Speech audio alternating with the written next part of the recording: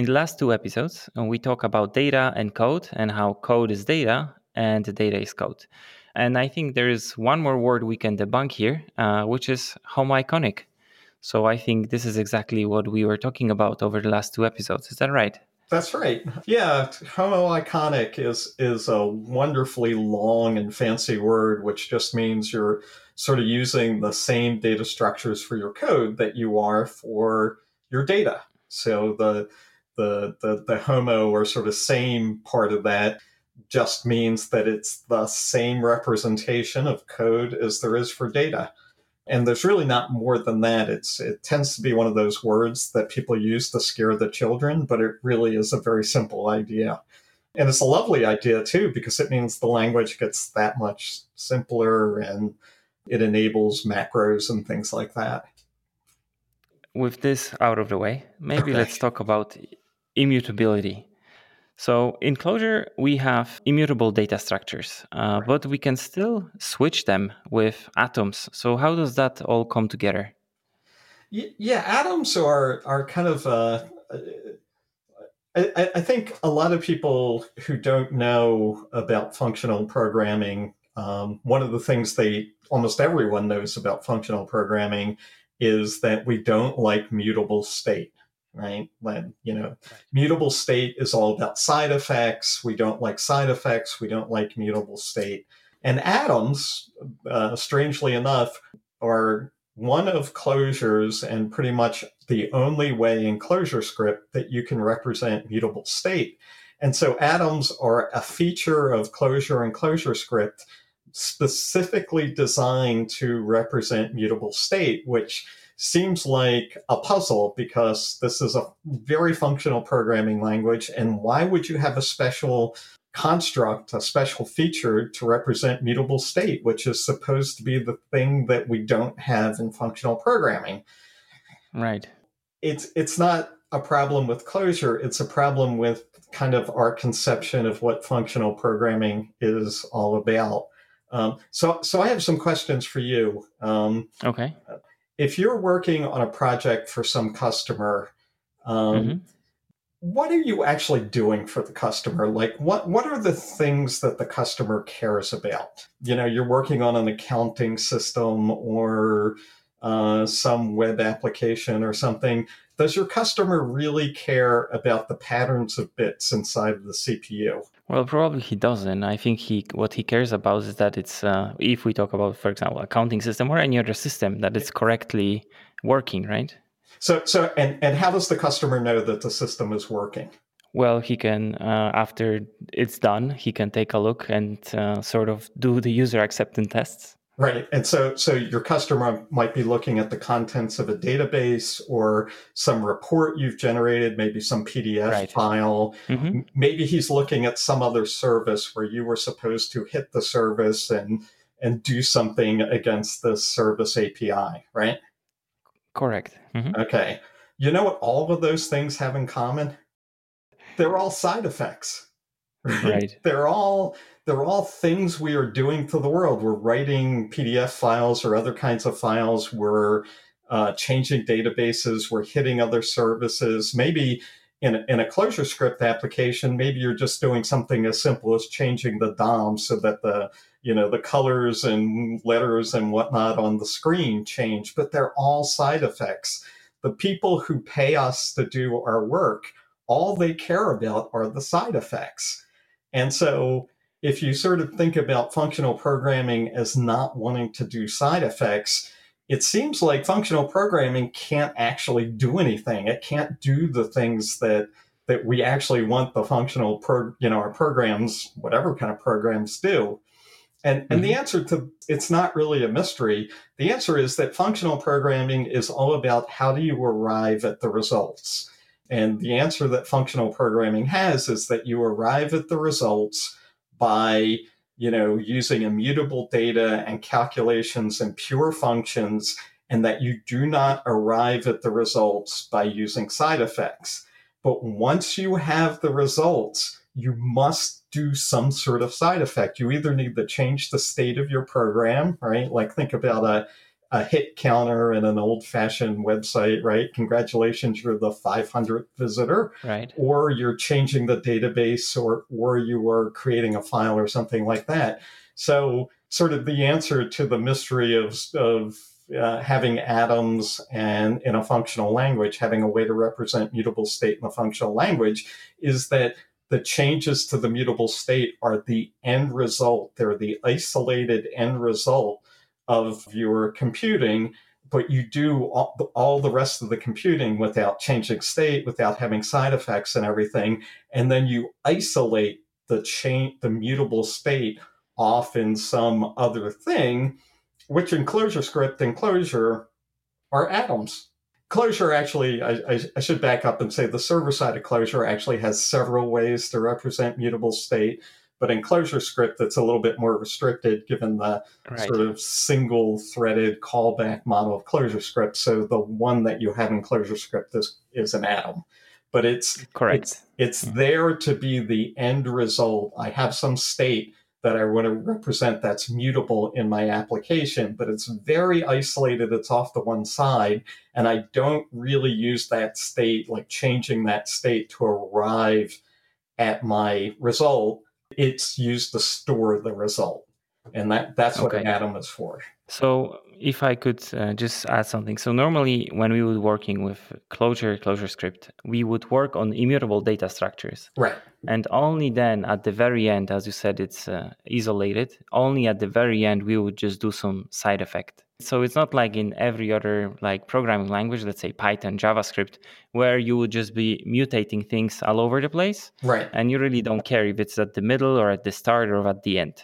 So in Clojure, we just try to push all of this to the boundaries of the interaction. And isolate it. And the reason you do that is because that mutable state is the hardest thing to think about in your program. So what you do when there's something difficult in a program, right? Well, I think all programmers do this. When you have something hard and messy and ugly in a program, your first instinct is to isolate it, to get it away from the rest of my code so that it doesn't infect the rest of my code.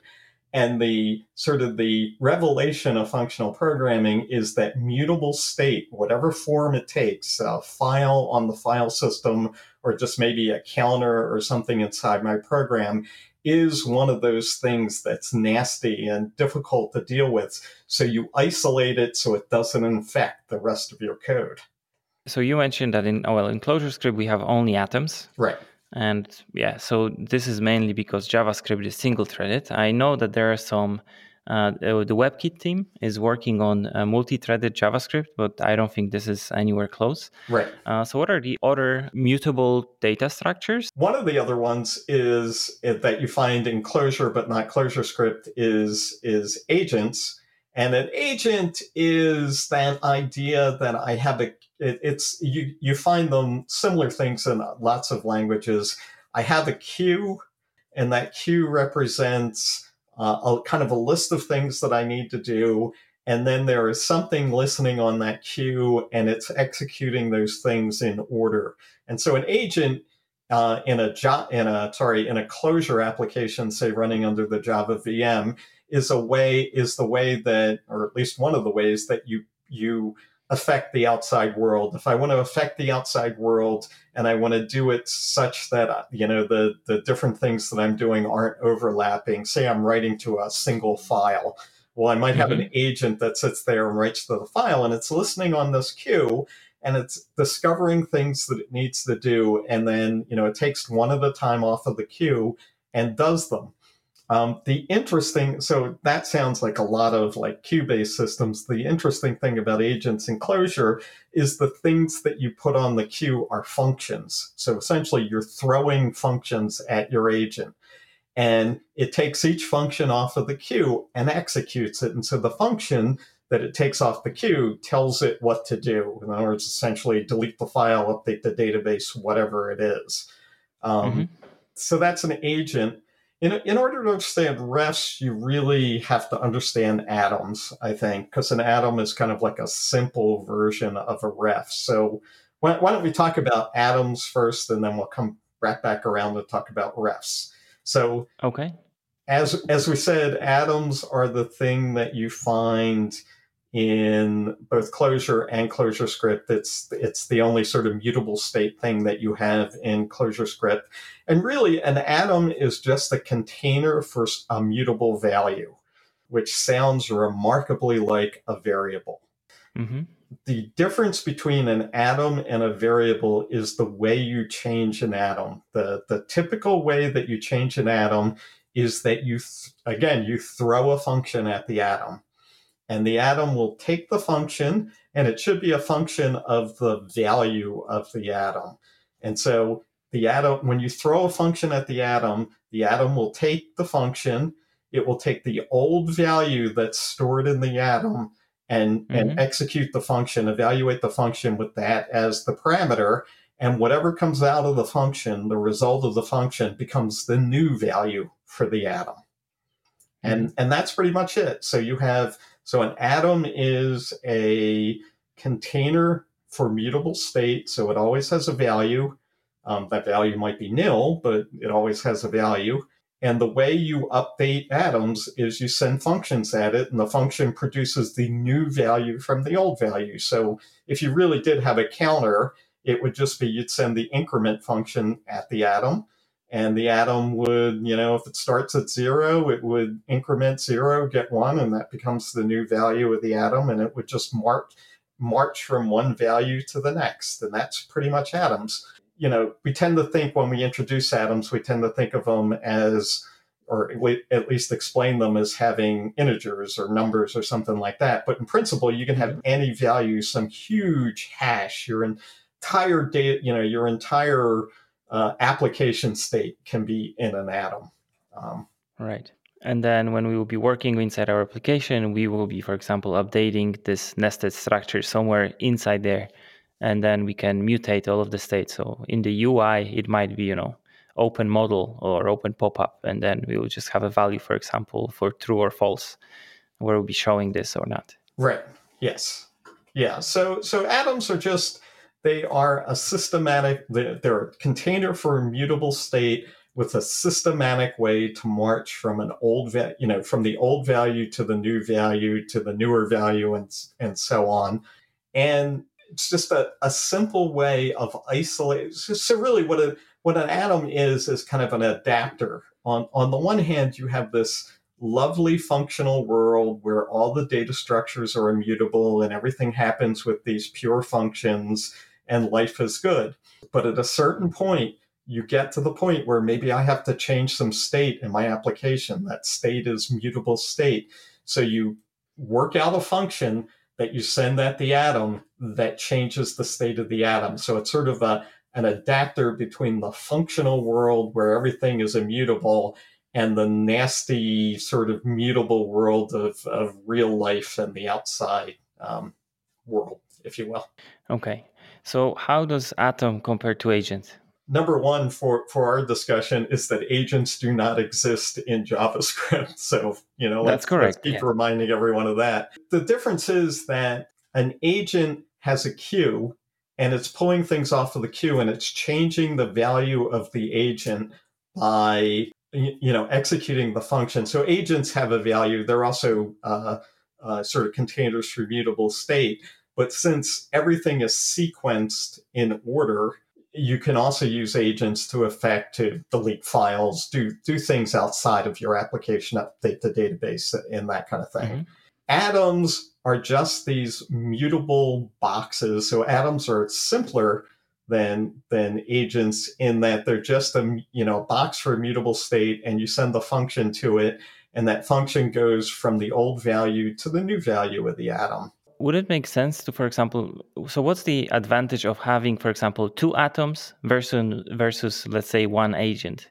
An agent, and again, the agents only exist on sort of server-side Java, but agents serialize the work that comes to them. So with an agent, you will never have, if I say operation A and operation B on an agent, maybe delete this file and create a new file, or maybe more to the point, take this money out of this account and put the same money in a second account. With an agent, you're pretty much guaranteed those things will happen in order and not at the same time.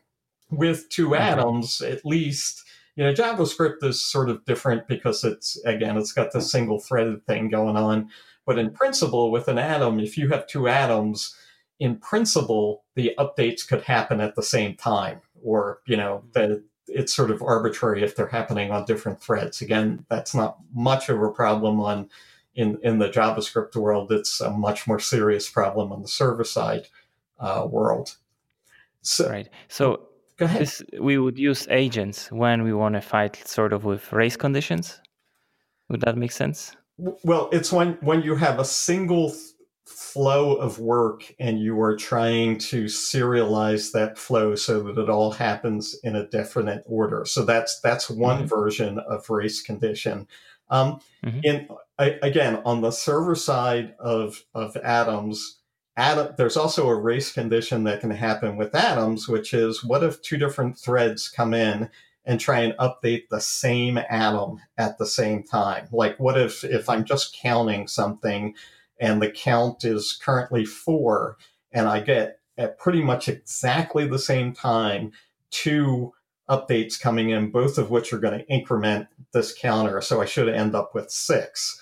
The thing you're always afraid of in those situations, just in terms of multi-threaded code, is that I'm going to miss one of those updates. Like, one of the updates is going to come in C4, increment it to 5, while at exactly the same time the other update comes in, C4 increments it to 5, and then the final value ends up at 5 instead of 6, is always the fear in a real multi-threaded environment.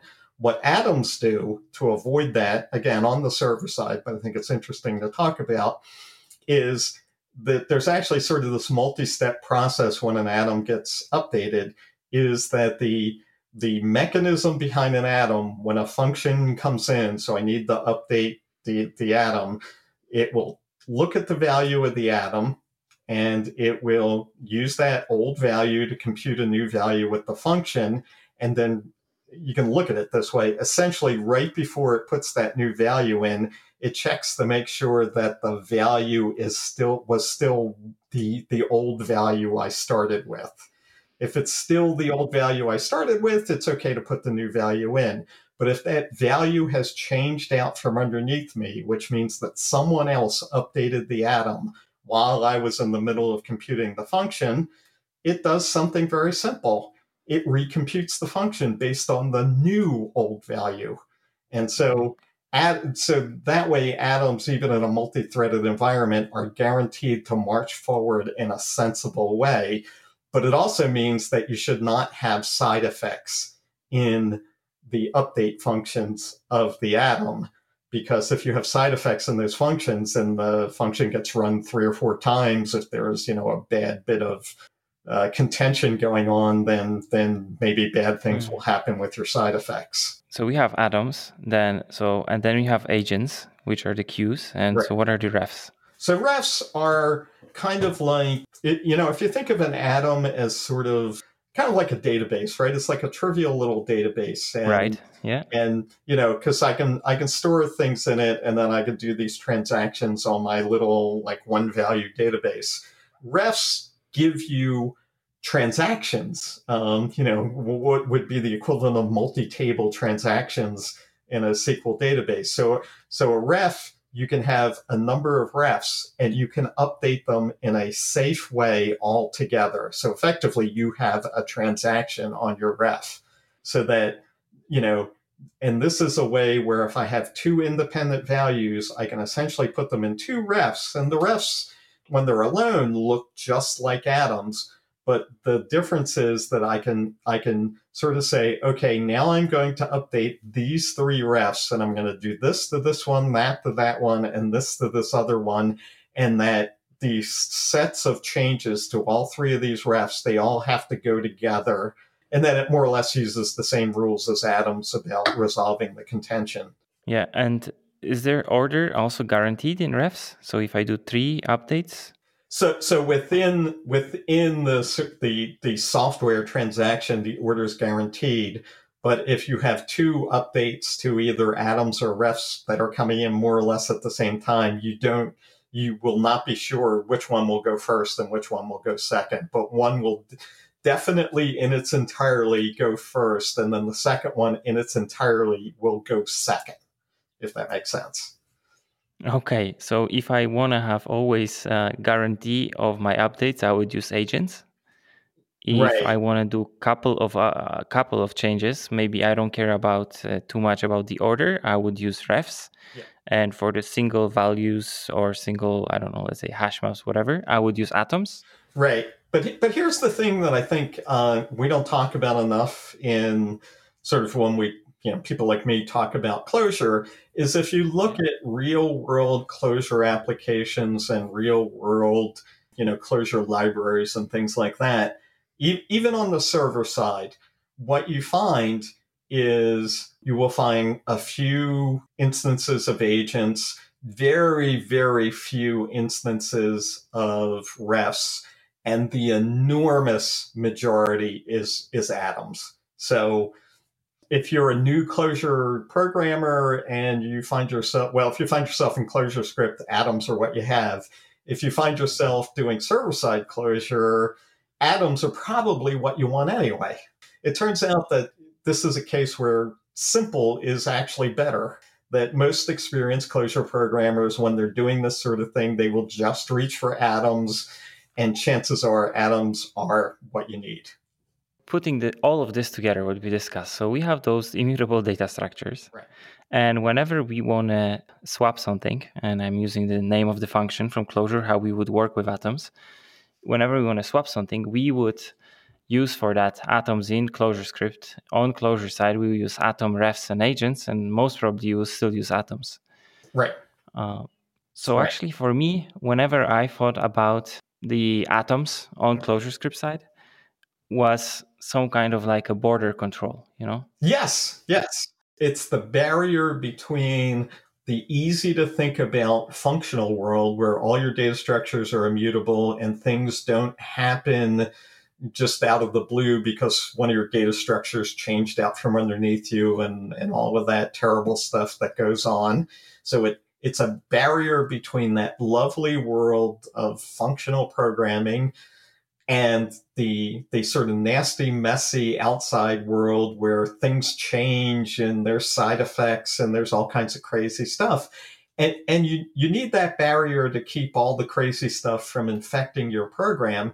But you can look at it either as a barrier, like, a border or a checkpoint or whatever it is. It's two things. It keeps things separated, but it also lets the traffic in and out, right? It also, in a controlled kind of way. It's funny, the way I think about it is whenever they call it, cells are covered with membranes, but then the membranes are not a complete barrier. They let certain molecules in. And I think of it that way, right? Like the membrane around the cell is designed to keep the chaos of the outside world from messing with the insides of the cell. But you've got to get food and water in and out and, all that kind of stuff. So it's a controlled barrier. It lets some things in, lets some things out, but mostly it's separating the lovely mechanism from inside the cell, or maybe your functional program, from the messy outside world. So is there anything else we should talk about when you talk about state in Clojure? Because it looks very simple, actually.